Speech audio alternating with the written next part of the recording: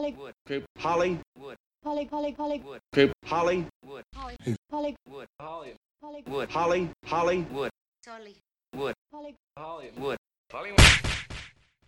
Hello and welcome to another episode of the Hollywood Haymaker podcast. My name is Dustin Dubuque. And I'm John Hansen. Can you hear me okay? Yeah. Okay, good. I can't hear myself very well, so I'm glad you're here to help me out. But we were just talking Super Bowl. We were talking about John won some money betting on the Patriots.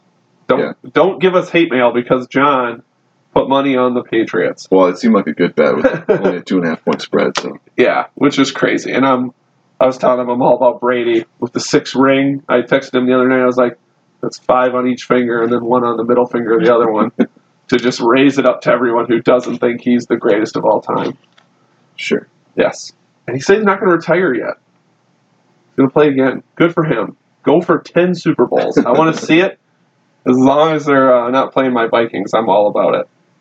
So, but the other thing about the Super Bowl that's fun is I watched it via Verizon because that's my carrier. Yeah, so I didn't get the commercials because I watch on Verizon. So I always had to get the news of all the movie trailers that dropped. Were you watching? I know you went to a party, but I'm not sure if you were able to. What do you mean you watched on Verizon? So it was at work. So I watch because I have Verizon. I get free NFL, so I can watch all the games on your phone. Yeah, but there's no commercials. There is, but they're not the commercials of the game. It's it's the NFL Network commercials. So it's the same 8 that I watched over and over and over again, every single commercial. Gotcha. So I had to watch all the movie trailers and stuff post Super Bowl after I heard which ones came out. But were you able to actually watch them when you were at the party, or did you have to go back after? No, they were on there. Okay. There was a bunch of them. Yeah. After I did the looks, outside of the fact that everyone was complaining that there wasn't a Star Wars, I was like, that was the only thing I was seeing. Like, because I would pull up my Twitter between commercials because I didn't care, because I wasn't going to watch the Verizon commercials. People were like, I could see people posting, "Where's the Star Wars?" I wasn't even thinking about Star Wars. I feel like we've been hit with so much Star Wars lately. Right. I didn't miss it. Well, and I think I might have said it on here. I'm not sure if I did or not. Why give one? Just literally, I think I've said it. I don't know if I said it to you or on mic, but just put a trailer, Star Wars, Episode 9, December 18th. That's it. Nobody's not going to see it that wants to see it. Yeah, and it sounds like they're already aware of it. I mean, if they're asking for an advertisement, you're aware. Right. Why do you need anything in Episode 9 to be told to you? Yeah. They're hyped. They're hyped. They're excited. They want to see something. Who is that trailer going to, pull to the theater? I need to know, who's that person's going to see it and go, I wasn't going to see this. They just want to taste. I think that's it. And that's the nice thing about the Super Bowl commercials. It's fun to watch them after, they're only 30 seconds or 45 seconds long because they're only commercials. Mm-hmm. And, ad time at the Super Bowl's an insane amount of money. Yeah. So it was nice to watch these and watch, 8 trailers in about 6 minutes instead of 15 minutes that it would have taken if it was normal. Mm-hmm. I guess the first one we should talk about is the obvious Avengers Endgame trailer that I thought was so hyped. Yeah. I thought that the shot of the remaining ones just walking in the desolate, I'm like, oh, you got me. Because you can just see their outlines of who they were, I'm like, yeah, I can't wait for that movie. I know. I'm going to go opening night. Yeah. Guaranteed, yeah. Can't wait. Are you going to go to the local theater? You're going to go you special it up and go to a super nice theater? I think our theater is just fine. I'll watch it here in Menominee. Yeah. So I thought that was really good. I mean, again, simple. This is the world. It's destroyed. Here's who's going to help save it. Yeah.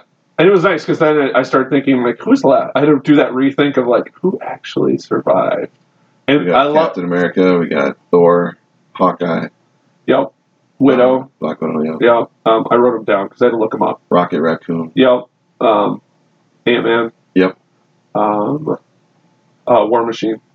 So I looked it up today. Yeah. And then M'Baku, which I'm not sure how relevant that'll be, but who's that? Is Wakanda. Oh. Isn't that what's her name? What's the blue girl's name from Guardians? Nebula. She's still alive too. Yeah. Which is random. That's the one thing I liked about it. It was even though it's Cap, Thor, and Iron Man, which you kind of need. I love the couple random. Mm-hmm. Like Rocket Raccoon is the Guardian that you chose, and Nebula. Rocket is great. They are, but it's kind of random, right? It's not like they, it's not Star-Lord, and it's not. Well, you got your leading man already with Captain America and Iron Man and Thor, so you got to mix it up now with some supporting characters and maybe a little bit of humor or something with Rocket. Sure. Yeah, and that's what I like about it. So that's interesting, and I'm pumped. I couldn't believe I would say that, but 4 years ago, but now I am because they've got me sucked in. Yeah. The other Marvel one was the Captain Marvel. Can't wait. Sure. Man, was that fun! I was already sold anyway on Brie Larson, Captain Marvel, and again, I don't know anything about it. Oh, I was like watching her in her sweet outfit. Destroy stuff in the air. Mm-hmm. I was like, gotta see that. Yeah. I was excited. I heard there's been some test screenings and people are just saying it's fantastic. Yeah. I saw today that the pre-sale tickets is already at 160 million is the estimated pre-sale ticket. Nice. Yeah. And I am excited for that. And that's early March, right? So about a month? Yeah. It's like March 8th. Ooh. Yeah. Gosh, we need to get through February, and then the good movies start coming out. Yep. But that little trailer, that like 45-second one, sold me all the way. I was already sold anyway, but seeing her in action for like 9 seconds was awesome. Some of the other ones, I'm not sure if you said. We had to talk about this only because we talked about it a few weeks ago, and then you actually texted me, was the Hobbs and Shaw trailer. Yeah. And you texted me after you kind of gave me crap about the Fast and the Furious franchise, and you texted me, it looks that good. Looks fun. It looks fun. Yeah. Of course it does. Well, I don't think it needs the Fast and Furious moniker on there. No, it's just the characters. They're playing the same characters that they played in Fast and Furious, but they're really playing the same characters they've played in every single action movie they've ever been in. Did that trailer not just scream, isn't this every Jason Statham action movie? It looked like The Transporter. Well, yeah, and what I had suggested to you is I thought they should have made a movie where The Rock and Jason Statham actually do play themselves. I think you could do a movie where they play themselves. Pretty much are. Yeah, well, they could literally have their own names and just get sucked into some plot where they have to step up and actually be real action heroes. Because this movie, the Hobbs and Shaw movie, it feels a little bit self-aware. Like when, the bad guy? Idris Elba. Which got me even more excited. Yeah. I'm like, oh, the bad guy's Idris Elba? Now I'm seeing this.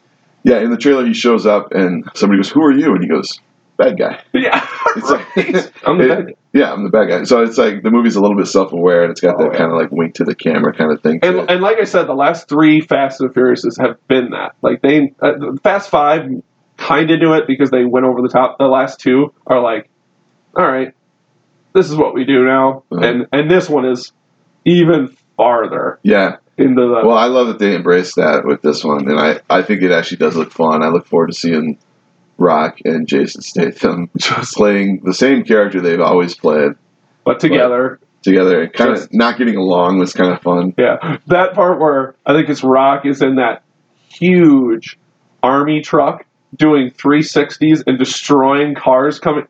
I was dying at that part. I wasn't gonna watch the trailer, so my buddy, another buddy of mine, texted me. He goes, "Did you check out the Hobbs and Shaw trailer?" I'm like, and I literally texted him back like, "Do I need a trailer showing me Jason Statham and The Rock throwing jabs at each other, and then in different types of vehicles, blowing stuff up?" Because I have a feeling that's the trailer. He's like, "That's correct. That's exactly what it is." And I'm like, "Well, I don't need to see it. I got it." And then because I knew it was a Super Bowl one, I was like, "All right, I'll watch it." And I was just like, so fun. Yeah. Like the skyscraper, falling down the skyscraper, and Statham's in the elevator. Yeah. That's funny. Right. Just waves at him. Stuff. Just waves at him like, "Oh, see you later, Rock. I got you."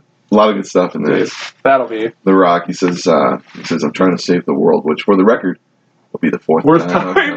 Yes, that's self-aware. Yeah. Usually that's. Oh gosh, I'm excited. I watched it. I'll check out that and movie. Smiled. And I was like, "This is fun." Same here. Nothing wrong with some ridiculous fun. A couple of the other ones are Toy Story 4 Catch that one? Yeah. The very basic, like... I don't need to see it. I've seen 3 of them. Right, and we talked when we were going over like the anticipated movies of this year. Is they finished the 3rd one off perfect, and I don't need them to do what they do again. Yeah. I mean, it was cute and stuff, but it seems like now it's a nostalgia trick of how much money can we get out of these characters. Yeah. It's about money. It is. That one is very much about. And I thought the trailer was. I'm like, that just proved it. I mean, it wasn't a trailer. It was just it's a quick little thing to make fun of Buzz Lightyear and they're at this carnival. And that's it. I'm like, that's a cash grab. I'll probably never see it, to be honest with you. I probably won't either, unless it's like me and you have them days once in a while when we're bored and we literally are looking at the list of movies. And I know you and I both do it, and we're like, all right, fine. And that might be my reason to watch it, is that where I just give in and I'm like, fine, it's here. I have nothing else to do. I'll throw in Toy Story when it hits Netflix. So I think I have 2 more that were there was Us, Jordan Peele's new movie. Did you see that one? That's the Twilight Zone looking trailer where it's like the African American family. I saw a trailer. I must have missed it during the Super Bowl, but I know I've seen a trailer for it. I didn't really pay too much attention to it because I didn't want to have it spoiled. Sure. It kind of felt like the trailer. The first trailer I saw was a full-length trailer. Oh, okay. Yeah, and I think I turned it off part way because I was worried it was going to spoil too much. But I'll check that out just because it's Jordan Peele. It looks like he's trying to follow up Get Out with kind of something similar. Totally. I hope it's half as good as Get Out. Yeah, me too. All right. It looks fun. I mean, it looks crazy, and I mean, again, it was 30 seconds, and I mean, I got the gist of there's a family and there's another family that looks just like you, and it plays like the Twilight Zone. I'm like, that's all I need to know. And he's going to be hosting the Twilight Zone. Yeah, right. Which is awesome. They're bringing the Twilight Zone show back. Yep. With him, so. Yeah. And that's why I think it all coincides together so well, because the movie looks like a Twilight Zone episode, totally. Mm-hmm. And then the other one that fell on the scary movie side was Scary Stories to Tell in the Dark. Did you see that? That's Guillermo del Toro's new movie. Remember those books when you were a kid? It was real short, though. Yeah, real short. That was like a teaser, 15-second one where it just showed one creepy monster. Mm-hmm. Remember those books when you were a kid? No. No, were you, maybe we were just too old. They were like, there's like 3 or 4 volumes of them. And they were like these little quick short stories, like 2-3 pages. Every short story had an illustration that for like a kid's book was pushing probably the boundaries, like bugs crawling out of people's face. It was all black and white, so it was made really creepy looking. All bugs drawing out of people's faces, and I went and saw the Guillermo del Toro art exhibit when it was at the Art Institute in Minneapolis, and he had like 3 or 4 of those original drawings and stuff from that. So it's not surprising that he's making this movie. But I remember as a kid running to the library and like running to the shelf those were on a consistent basis and getting them just to look at the pictures. Mm-hmm. It was cool. So that's pure nostalgia for me. So yeah, those are the main ones, I think. Was there any other one? I think those are the main movie trailers, right? Those sound about right. Get you all pumped. The couple other bits of news I have here is we'll start off with the big news about Batman. I mean, we all knew Affleck was probably out, but it's finally confirmed that Affleck's not coming back. And the quote I read was they want a younger Batman. Well, I heard that Affleck was not real big on doing it again anyway. Right. I don't think so. I think I heard that he was unhappy with the criticisms he's getting. Anytime you do a high-profile character like that everyone's familiar with, they've all got their expectations, and you're just never good enough for everybody. Well, and to be the one that follows the one that was the most famous. I think Christian Bale is probably the best Batman. I don't know. That's subjective. I mean, I think the reason why is because he was in the last 3, and the 3 were super popular. I would say those are the best Batman movies, but not necessarily because of Christian Bale. I thought they were just really well written. Exactly, but I think that's why people just kind of associate. I mean, if you really look back on everybody else did them for a movie, and then so you have this. I think a lot of people trilogy. A lot of people liked Michael Keaton. Yeah, I did too. And then of course Adam West. I mean, but that's not really comparing. Right. I mean, that's a different type of role, but right. But I think that was just it. Is there was the follow-up movie where he took over Christian Bale's role, and Batman was a lot different in Batman vs Superman. Well, he was a little older. He had a little silver in his hair, which I liked. I liked it. Yeah, I thought Affleck did a great job. I think he was actually my favorite Batman. Ooh, yeah, hot take. I mean, better than Clooney. Yeah, I feel like there hasn't been a lot of great Batmans, to be honest with you. Well, Batman's not like, it's not like a character that's, especially when you watch Christian Bale's character, I think. And I agree with you on those Batmans that it's not Christian Bale that makes those movies good. He is very flat in those, and that's kind of how he's written. Is just to be Christian Bale. Yeah. That's kind of how he was. I mean, Clooney was the same way. I mean, his Batman was. I mean, outside of that movie, those movies were ridiculous. For me, there hasn't been like an iconic Batman. Like when I think of the character Batman, I don't think of like a certain actor. Like when I think of Iron Man, there's only one, Robert Downey Jr., and that's how it'll probably always be. But when I think of Batman, I don't really associate that role with any particular actor.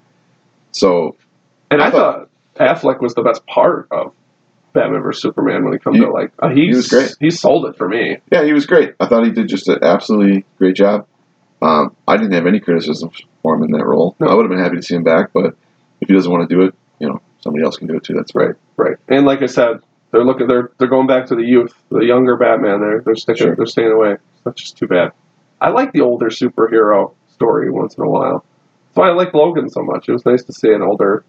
What happens when these people are, or whatever you want to say, in their youth of being a superhero? That's why I like it too. And I like Ben Affleck a lot. And then the other one I know we were talking about, sticking on DC, is Joker. It's going through some tough times with some rewrites right now. Some major rewrites from what I read. Yeah, I heard that they've been rewriting the whole movie, while shooting it.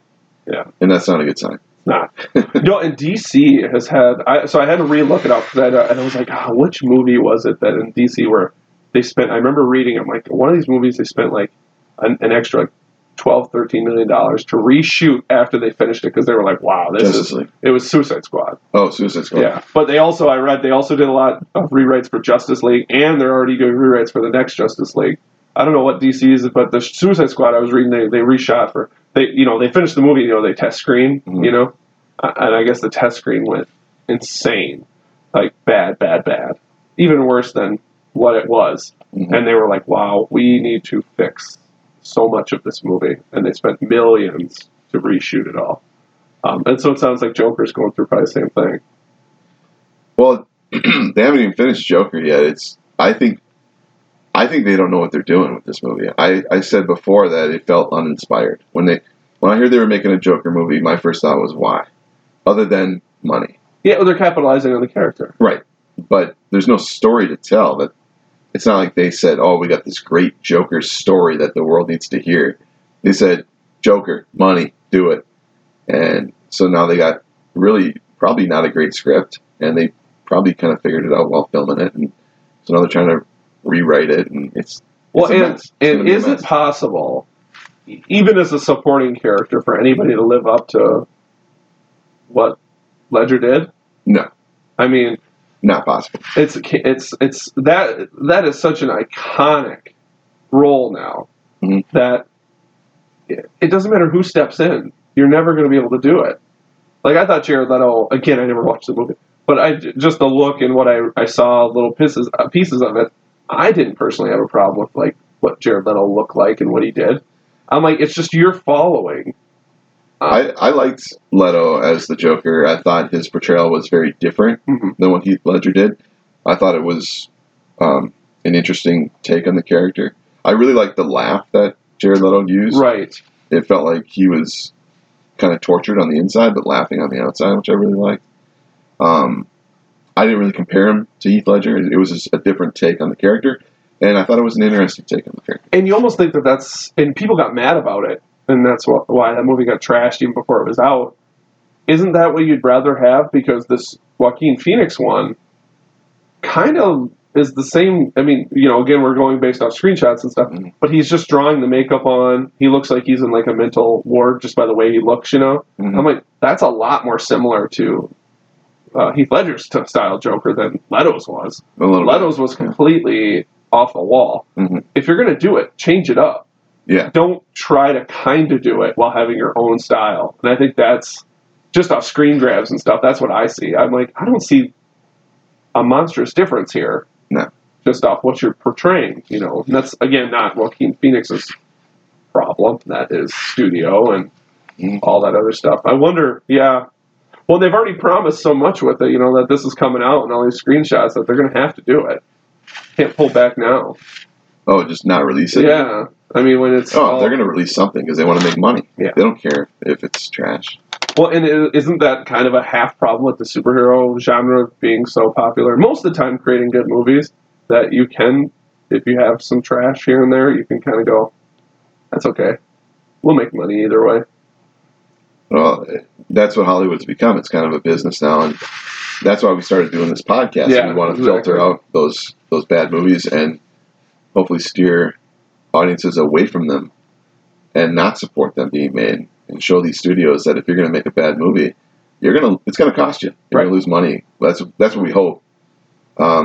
Unfortunately, this movie will probably make money just because it is the Joker. I think they know that. That's why they're making it. Right. And there's people that will go to it just out of curiosity more than anything. And they put a big name actor as the lead. Yeah. That doesn't hurt. So it'll probably do well, but I'm predicting it'll be a bad movie. I love that prediction. I mean, it's tough not to say. I've been saying it, honestly, since they announced this movie. Yeah, I remember that. I said it feels uninspired. I don't like the idea of doing an origin for a character who has never really had an origin. You know, when Heath Ledger depicted him, they did a great job with that. He offers an origin a couple times in that movie. Okay. But it conflicts with each time he tells it. Right, yeah. So he never really gives an actual origin. Right. He's just this sort of element of chaos that exists in society. You're not meant to understand him. Right. So which is why Batman can never get rid of him. That's the point. He doesn't know, in the end, what he can actually do. That's the reason why Joker's the most iconic villain to Batman, right? I mean, kind of in that way. Yeah, I think it's because of what the character represents. You can't really get rid of that element of chaos. Even if you killed the Joker, there would be another Joker. There would be another person like him. So to do this origin story, you know, for the Joker, I feel like I'd rather not see it. You know. You know you're going to have to see it, right? I'm going to see it, but I expect it's not going to be a good movie. Yeah, it is going to be tough, and I mean, and for me, I do like Joaquin Phoenix a lot, so I mean that's like the one thing that's helping me to enjoy myself a little bit. But I don't know. We'll see when other stuff comes out about it too. I mean, right now it's literally sold as it's a Joker movie. Mm-hmm. Here's a Joker. You're going to see the Joker. Yep. Yep, I got that. Yeah. I think there's needs to be more than that, or else, and that's where it goes to. I don't think there will be. You think it's going to go like kind of the Venom route, where it's just like, here's how he gets to be Joker. Here's Joker. Credits. Pretty much. I mean, that's what it looks like so far. I don't know. Interesting. We'll see.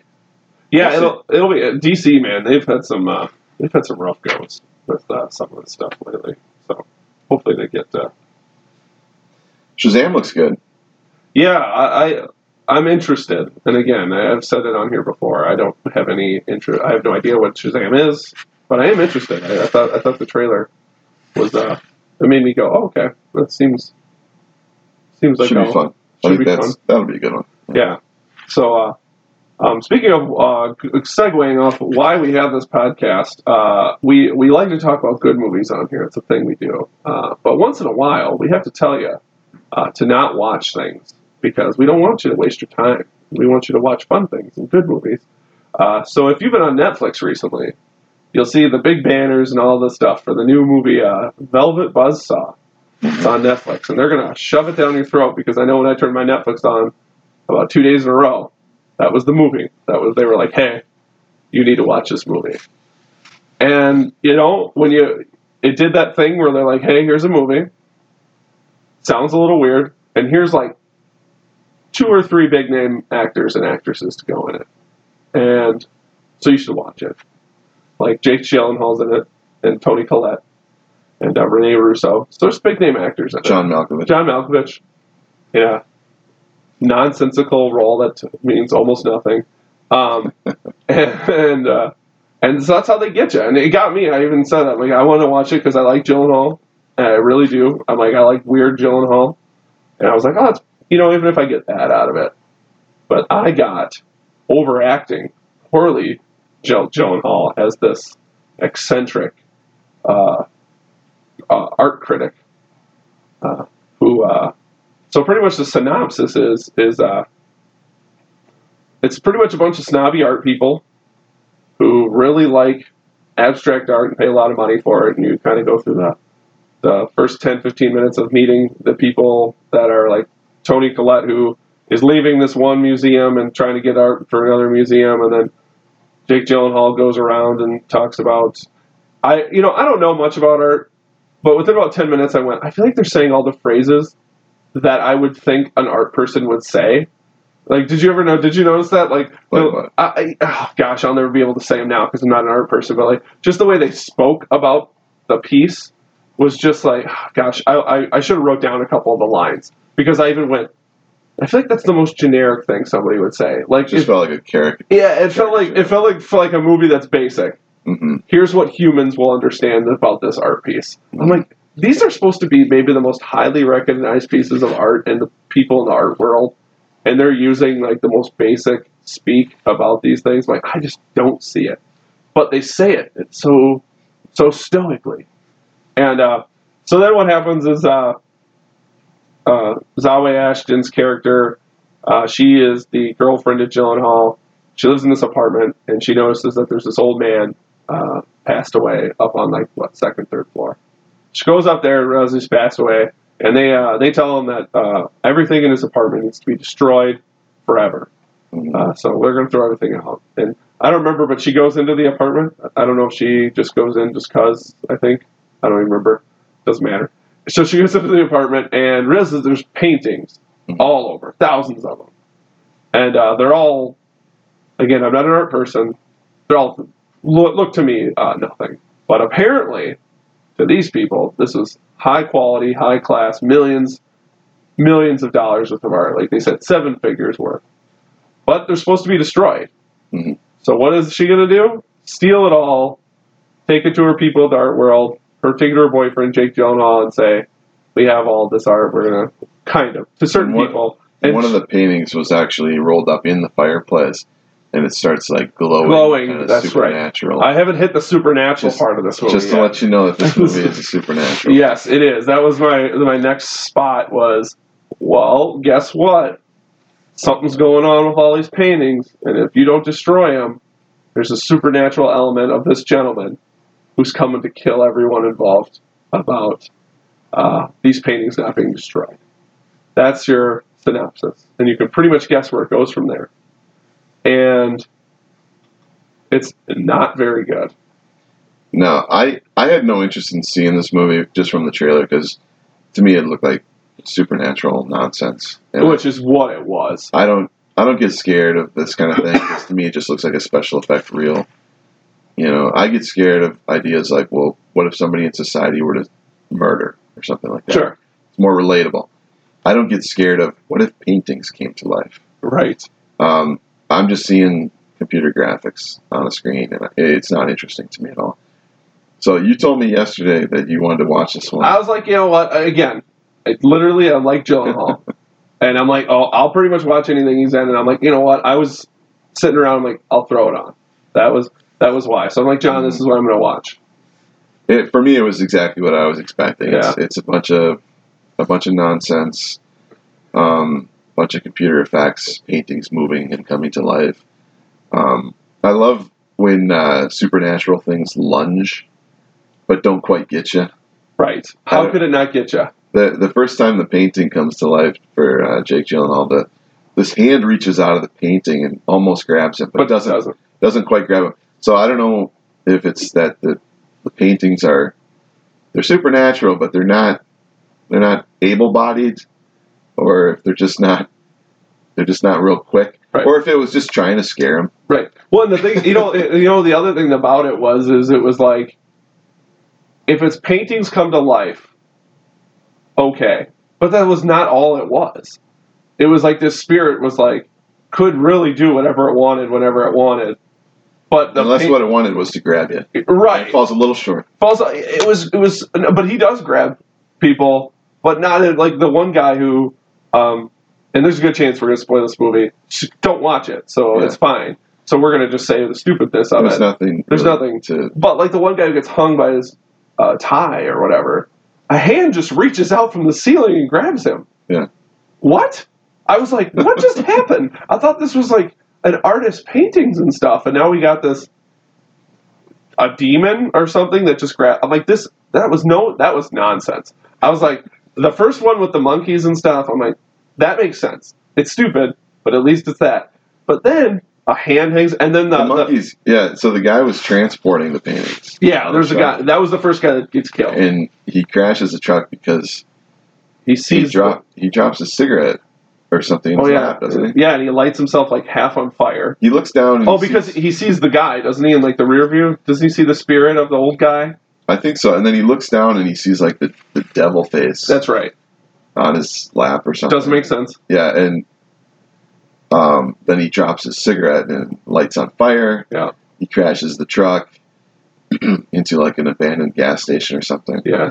And then he goes inside to deal with his burns. And in the mirror, he sees monkeys. No, I think that was a painting.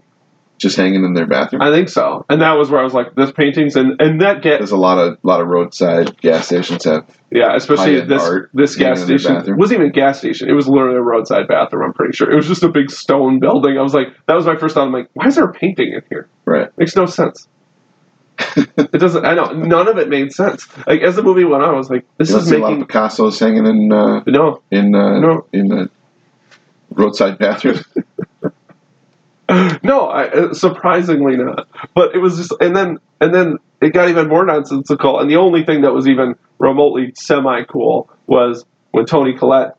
There's this part in the movie where there's this really big painting where you put your arm, or not painting, sculpture, where you put your arms in the sphere. Mm-hmm. And there's a bunch of holes in it. Everybody feels something, and it creates their own experience, art stuff. Okay.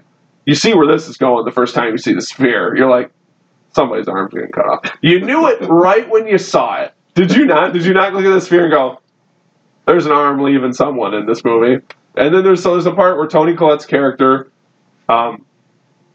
she's in the museum by herself, and she just goes to do it, I think, and she can't get her arm out. Right. Why? That spirit has nothing to do with that piece of art. That's not his. Grabbed her. I know. And now, why is he in there grabbing her? I'm like, this through line doesn't make sense.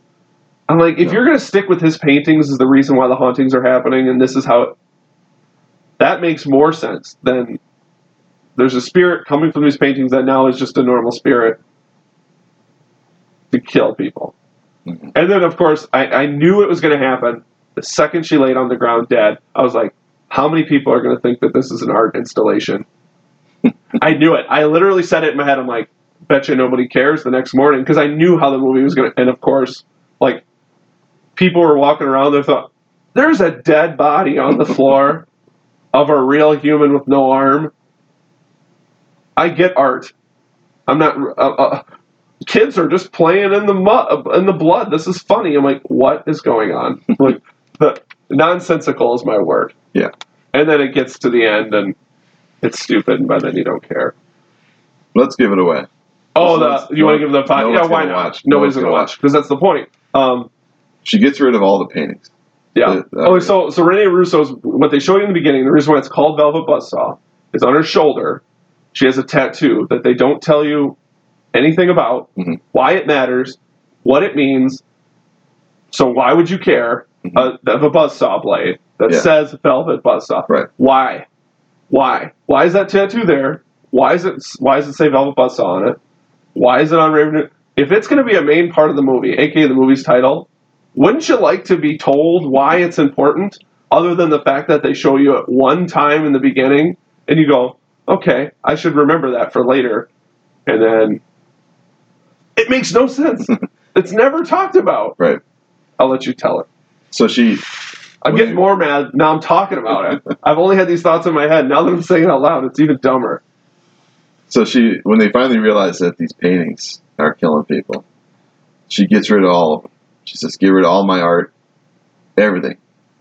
Get it out of my house. Get all my paintings, postcards, prints, anything. Get it out of my house. And she's left with just a white house, just white walls, nothing, no art,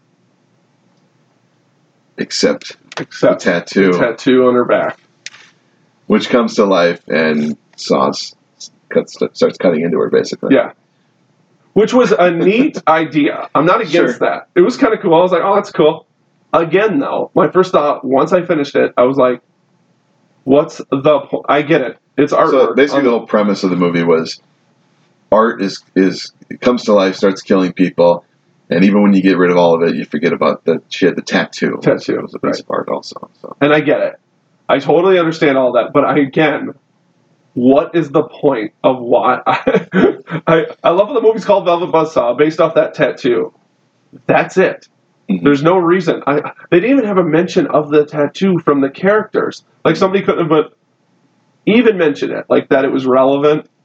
Besides, oh god, so stupid. Now I'm talking about it, it's even worse. And the way Jake Gyllenhaal's killed. There's this robot that they show you for like 8 seconds in the beginning of the movie. One of the art pieces was like an animatronic robot that was called Hobo Man. He was kind of a half superhero, half homeless man. Yeah. And that comes to life and in a storage warehouse, apparently, that just happened to be right next door to where Gyllenhaal was looking for these other paintings. And it comes to life, and it slowly chases Gyllenhaal down this hallway and breaks his neck. Yeah. As he's trying to escape this robot that barely moves, that he could have ran past at any moment. And actually, I'm pretty sure he runs past to go down the aisle that traps him. Oh my god. And again, the spirit is in a slow-moving robot.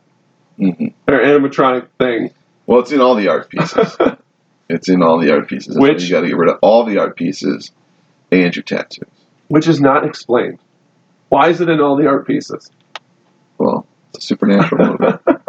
That's what it does. Oh my god, I couldn't believe it. So I'm in like a bunch of different like Facebook groups and stuff online that involve movies, and something came up on my feed right before I came in here, and it was somebody posted, just watch Velvet Buzzsaw. I had a blast. It was super fun. And I was like, I can't even comment. I cannot engage this person because I don't see how that. I don't even see how people that like that like just ridiculous. Like, I don't know who enjoys this. Well, there's apparently an audience for it because they keep making these kind of movies, and I classify this movie right along with these movies like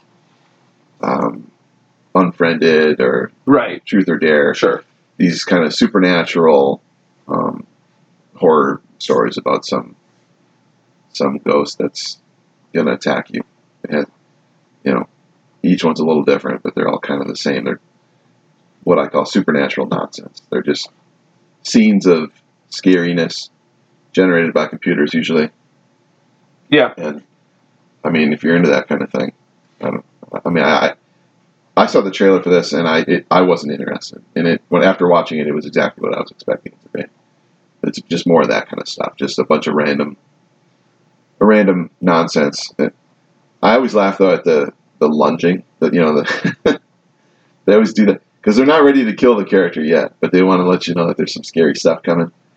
So the demon will come out and like lunge at you or grab at you, but doesn't quite get you. And why can't it get you? Well, because it's too early in the movie at this point. And why does it only have to go after the one person? Like, because the part where he lunges at Gyllenhaal he's with somebody else. Yeah. Why? You can get 2 for 1. Why are you stopping here? Well, we forgot the other kill from Zawa Ashton, the paint kill, mm-hmm. where the paint goes up her body. Yeah. Man, that could have been cool. And then they make it stupid. First off, I want to know how the paint is on her and she doesn't notice until it hits like her eyeballs. I'm like, you see it. Like, so all the paint. The only cool scene in the movie, I will give it, was that scene where she's on the phone, it's scanning her, and you see the paints melting to the floor, all the paintings in the room to get the. I'm like, okay, there's 5 seconds of the movie where I went, cool looking. And then, of course, so all the paintings, she's on the phone, she's not paying attention, the paint takes over the floor, and eventually starts crawling up her boots to her legs. and eventually she becomes a painting. Yeah. And again, random paintings that she was in this random gallery that was shown early in the movie. It doesn't matter at all. And then she is shown later in graffiti art on the side of a building, but nobody can see her because she's painted into it. Mm-hmm. Ugh, stupid. Yeah, it's a lot of nonsense. It is. Yeah, yeah it is. But so, what we like to do, I think now is, you said you had another movie you watched, right? Yeah. Okay, and usually what we do, I think, moving forward, I think we've done a good job so far, is when we talk about a bad movie, we're going to try to at least give you a couple good movies to watch. I think that's our plan here. So let John take this one. We both saw a couple other fun things this week. Well, I didn't say the other movie that I saw was good. Dang it, I just assumed. Rarely do you come on the podcast and go, I have a movie I want to see, talk about. And you asked me what I had seen. Oh, God, okay, I'm sorry. Usually it's, if you tell me a movie, this will be the text back. I'm like, I watched this. It wasn't very good. I want to talk about it. If common. I had seen other things that were better. That's fine. You can talk about it. No, the other movie I had seen was called The Domestics. It's at Redbox right now. It's not bad, but it's not great. It's okay. Perfectly okay. It's getting 100% on Rotten Tomatoes right now, so I was kind of curious to see it. It's basically like a post-apocalyptic film where in the near future there was a chemical attack, and the nation has kind of reverted to anarchy, and people are in these different gangs, sort of fighting to survive and kill each other and whatever. Sure. And the gangs all had different themes, which I thought was kind of cool. I'm going to look this up because I've never heard of it. Sure. It stars Kate Bosworth. Basically, it's her and her boyfriend. They're trying to get across Wisconsin. They've got to travel like 200 miles to this safe zone. You know, there's always like a safe zone. Always. In movies. And you said this movie's about gangs, right? Yeah. You want to know what the name of the production studio is? What's that? Hollywood Gang Productions. Sure. Man, let's not be original here. I wonder if this must be their first movie or something. Maybe. Okay. No, it's certainly watchable. It's enjoyable. 87% by Google users. Yeah, I can believe it. Like I said, it's 100% from critics on Rotten Tomatoes. I'm assuming that 100% of the critics didn't say it was a flawless film. Just said it was good. Yeah. You know, that's the big thing about the critic score. Well, any score in Rotten Tomatoes, it's a 50-50 score. Yeah, either you liked it or you didn't. You can give it a fresh rating and not hate it. Or you could even get a rotten rating and not hate the movie. You're just like, I mean, if I had to tell you yes or no, probably not. Right. So if 100% of critics said it's okay, then it gets 100%. Yeah. It's a percentage of critics that gave it a favorable review, and I would give it a favorable review. If you like this kind of thing, there's a lot of gun violence in it. Is it one of the movies that goes heavy on the violence? Yeah. Okay. It seems like it just from like some of the pictures I'm looking at and stuff. Yeah. So yeah, I mean, it's definitely worth watching. There's one scene that I thought was kind of stupid, where they're forced to play Russian roulette with each other. By a gang? Yeah. Gang forcing it? Yeah. Has that not been done enough? There's this scene where the one gang captures them and is forcing them to do this. So they like to gamble on Russian roulette. So this is like their thing, is they make people play Russian roulette. Okay. Bet on it. So her and her boyfriend, they each have a gun aimed at each other. The guns are mounted on a thing, and their hands are like taped to the gun, so they can't. Got it. They can't really get away or anything. And the guy's counting down, and he wants them to fire at each other. And she goes, "Wait, I want to make a deal." And I'm thinking to myself, you have no bargaining chips. Right. What is your deal? In a post-apocalyptic world, right? A bunch of food. I hope you have a truckload, because that's about the only deal you're going to strike. Her deal was give the boyfriend extra bullets in his gun, but they get to leave if they survive 2 rounds. Oh my God, stupid. The gang, if they want, they'll put the extra bullets in the boyfriend's gun and you don't get to leave after 2 rounds. Right. They have no bargaining chips. And of course, let me guess. It plays out the way you'd expect it. Oh my gosh. It's kind of dumb. That's dumb. And I like, and this is the other thing too, is so if this is what the gang likes to do, right? This is not you're not the first couple. You're not the first duo that they've done this to. If they have guns mounted, they're prepped. This is their fun game. Do you think nobody else came along before them and was like, wait, got a deal for you? Right. How do I get out of here? Like, you Here's don't think the deal? I get to leave. How about now? It's like, and this is the other thing. It's the apocalypse. Where are you going? I need to know. Well, they're trying to get to that safe zone. Right. It was either in Milwaukee or... I was just going to ask. It's in Wisconsin, our home state. Where are they going? They're going south? North. They're coming up from southern Wisconsin. Got it. And they were trying to either get to Madison or Milwaukee. I can't remember. But I would not want to go to Milwaukee in the post-apocalypse because I don't want to go there now in the non-apocalypse. Hopefully they're going to Madison. I don't remember. It was one of the major cities up there. But interesting. Yeah, I mean, it definitely had some cool scenes in it, and I like the setting and the theme and everything. I like that post-apocalyptic kind of stuff. I love Mad Max.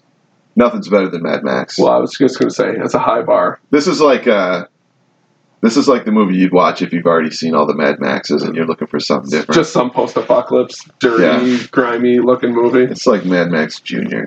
Not quite as good. But you got to see Mad Max. If you haven't seen Mad Max, then what are you waiting? Doing something wrong. You just need to watch Mad Max instead. Yes, of course. Oh gosh, I had a question about this. Is it? Does it have the atypical ending that I would probably assume it's going to have, or is it going to try to do that last 15-second swerve that these movies that tend to do? I thought the ending was pretty straightforward. Okay. There's a climax, a lot of violence during the climax. Sure. It's primarily all the violence, gun violence, primarily? There's some stabbings, but mostly guns. Okay. Yeah. Huh. Sounds interesting. Yeah, I mean, it was fine. Something. Like, hey, remember that Toy Story 4 conversation we just had? You were at Redbox, and you're like, hey, we'll just give it a go. This is the proof right here. Well, I wanted to see because I like these kind of films, and it was getting 100% on Redbox. So I'm like, on Rotten Tomatoes. So I've been wanting to see it, and it was worth watching. Sure. Well, that's good. Mm-hmm. Yeah. Well, this weekend I finally saw Bohemian Rhapsody, and that's only because it was in Menominee again. It kind of got re-released, I think, because of the Oscar buzz and stuff. Mm-hmm. So my wife and I wanted to see a movie, and I was like, well, hey. And it was the only Oscar-nominated movie for Best Picture I haven't seen yet. So I was like, all right, we got to go see Bohemian Rhapsody. And worst comes to worst, I'm going to get to listen to Bohemian Rhapsody a couple times in the movie. And it's a great song, so I'm gonna roll with it. Because the only thing that I got out of like the trailers and stuff is that I kind of had this problem with Star is Born. Is I don't know how many more movies I can watch of musicians just telling the story of their band. Like at least Star is Born's fictional. But like I was like, I'm gonna go into this movie and it's gonna be here's how Queen became Queen. This is how Freddie Mercury became Freddie Mercury. Here's a bunch of songs. And guess what I got? That exact movie. Mm-hmm. But dang, they made it fun. Yeah. Every scene that they play the songs in, they make it individual.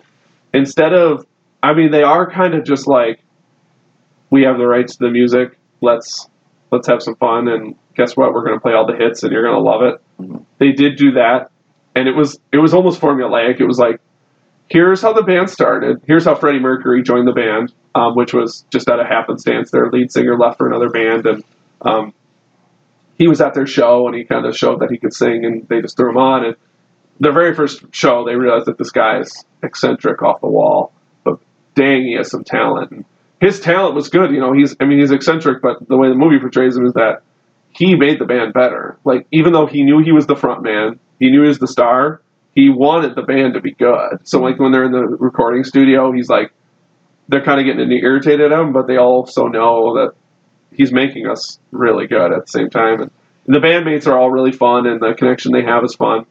But then it's like every 20 minutes, it's like, here's the story. 5-minute break. Bohemian Rhapsody. And they're like, that's how they wrote this song. And then it's 20 minutes story.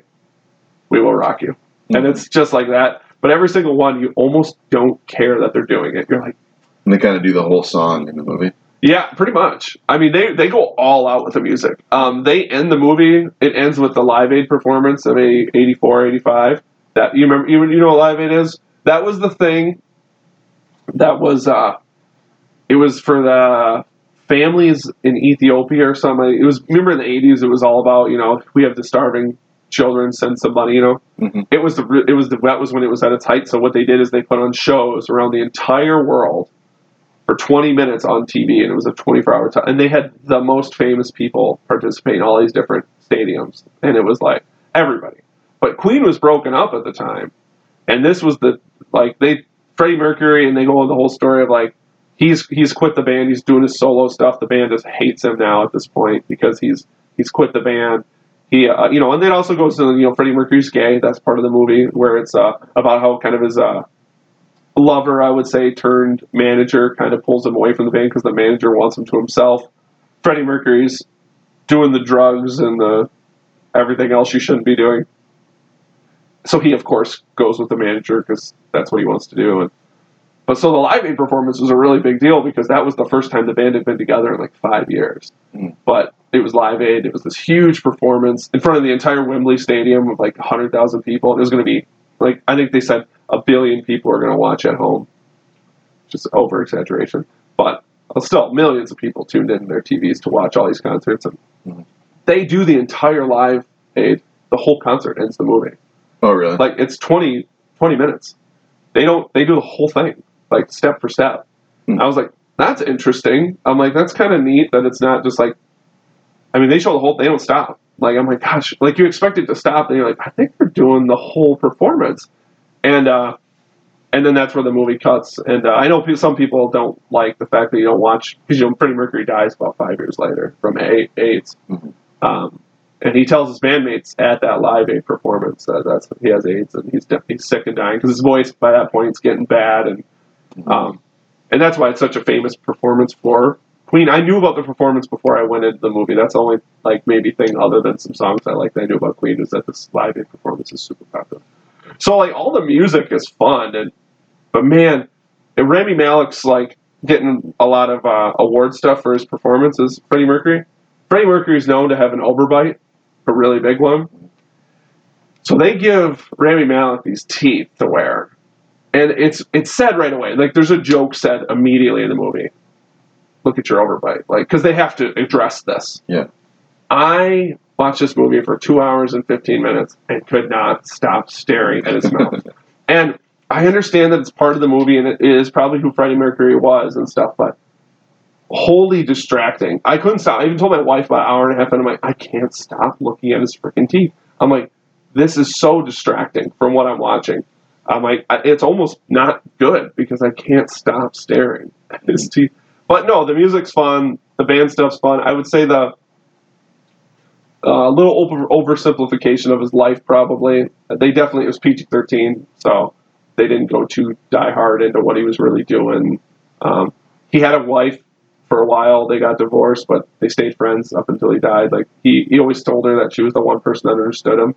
So, like, randomly in the movie, even at really important parts, they would get together. Mm-hmm. Or, like, he would just show up at her doorstep because, like, he would get to the breaking point. Instead of going to anyone else, he went to her, even though she had, a husband now. And but it's fun. I mean, I enjoyed myself. It's a very enjoyable movie. And again, if you like Queen's music, you're going to like it. I mean, there's even people that probably don't know Queen will realize that there's like 8 songs that you know that you just have no idea Queen sings. Like, We Will Rock You. I'm sure younger people probably have no idea that Queen's. Most people know that. Yeah, you would think so. But and then We Are the Champions, and so you get all the things, and so it was good. I mean, I didn't think it was like it's not groundbreaking at all. I mean, it's your most straightforward musical biopic that you can watch, but it's fun. You like the music, and they play like full songs, which I thought was an interesting way of doing it. Like, they cut a couple short because Bohemian Rhapsody, I don't think they play the whole thing start to finish, but they clip it a lot in there. Like, obviously it's called Bohemian Rhapsody, so you're getting a lot of Bohemian Rhapsody, but it's neat. It's good. something to watch. I watch it when it comes out on video. Something. Yeah, I heard it was pretty good. It is. It's a good couple hours of your life. Great part in it, though. So I'm watching the movie, and they're getting to the point where they're popular, and you'll love this. So they sit down with this record producer, and he's not sold on them. He doesn't think they're going to be anything. And they sit down with this record producer, and the whole time I'm like, he's got this really scuzzy hair, big you can tell he's make-upped up. Mm-hmm. And I'm like, who in the hell is this? I'm like, I know it's someone famous, but I literally cannot figure out who it was. But right as they leave, just something about the way that it was Mike Myers.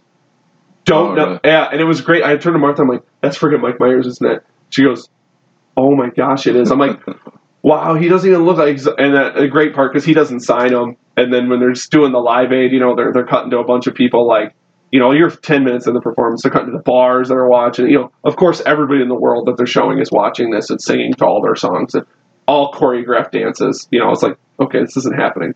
And then it's great because they cut to Mike Myers sitting in his chair listening to it on the radio, and you can just see by the look on his face, he's like, I missed out on millions and millions of dollars. I'm like, it's pretty good. So, but that was funny because I sat there, I was like, I don't know who this person is. And so I had to wait for the credits. I'm like, I got to make sure, but I'm pretty sure. And it was like, oh my gosh, that's funny. Yeah, he likes to transform himself. Totally. Didn't sound like him, switched the voice up and everything. But yeah, it was good. I enjoyed it, and I like Queen a lot, and it was fun. So nothing wrong with it at all. Definitely good. Definitely a good at-home watch for sure. Mm-hmm. When it comes out on video, I would suggest that strongly. But as for Best Picture winner, I'm not sure on that, but it's good. It's fun. I don't know if I think I might have something else to say off that, but I think I hit it pretty good. Yeah. It's good. It's good. Other than that, I don't think I watched much. It was kind of a slow time until next month when Captain Marvel comes out. Did you see? We'll round out with one last other Super Bowl thing. It's not a movie, so we usually don't. But did you see the Game of Thrones? Are you a Game of Thrones guy? Yeah, I've seen the first 3 seasons, so don't spoil anything for me. I won't. People already have. Yeah, I was just gonna say, wait. You're like 4 seasons behind. You're gonna know something. Yeah, I already know some of the stuff. But I love the show. It's really, really good. Yeah, I love it. But the Bud Light commercial was pretty solid of doing the whole shtick, and then the mountain kills the Bud Light Knight. Which I'm not sure is great for Bud Light, by the way. The fact that, your night just got destroyed. I mean, probably for the amount of money Bud Light got out of the Game of Thrones sponsorship, I would take it. But, and then the dragon comes and kills everybody and makes them run off. It's good stuff. Bud Light's been doing these medieval commercials. And perfect for the Super Bowl. Yeah, they set it up like it was going to be another one of those, but then the Game of Thrones dragon shows up and great stuff. And then it got me. I know I'm excited for Endgame, and I'm excited for Captain Marvel, but man, and my excitement is raging for Game of Thrones to start up in a couple months. Yeah, it's a really good You show. need to catch up now. Thanks, John. You have 2 months to watch about 50 hours worth of material to get caught up. I'm sure you have nothing else to do, just to watch Game of Thrones all the time. Right. But other than that, no, I think we're set in gold. We're set to go until next week. Yeah, before we go, we got an announcement too that we're really excited about. Our podcast here has surpassed 1,000 listens. Yeah, we appreciate it. That's great. Yeah, thanks so much. And I know we've got some listeners in Europe and in Canada too. So cool. That's really exciting. So it's great that it's getting out there. Thanks so much for listening. Yeah, when you see it again, if you don't like us on Facebook, please do. Figure out where we're. However you listen to us, if you can give us a review. I saw on iTunes we had one, by the way.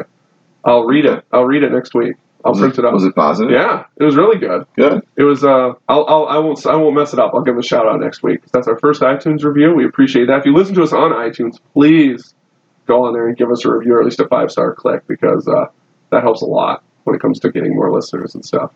If you listen to us on SoundCloud, give us a follow there, or Spotify, TuneIn, wherever you listen to us. Give us likes and follows.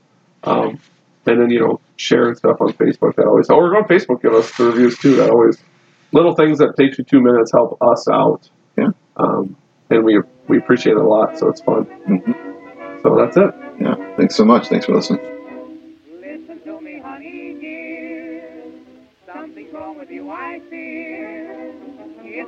harder to please you every year.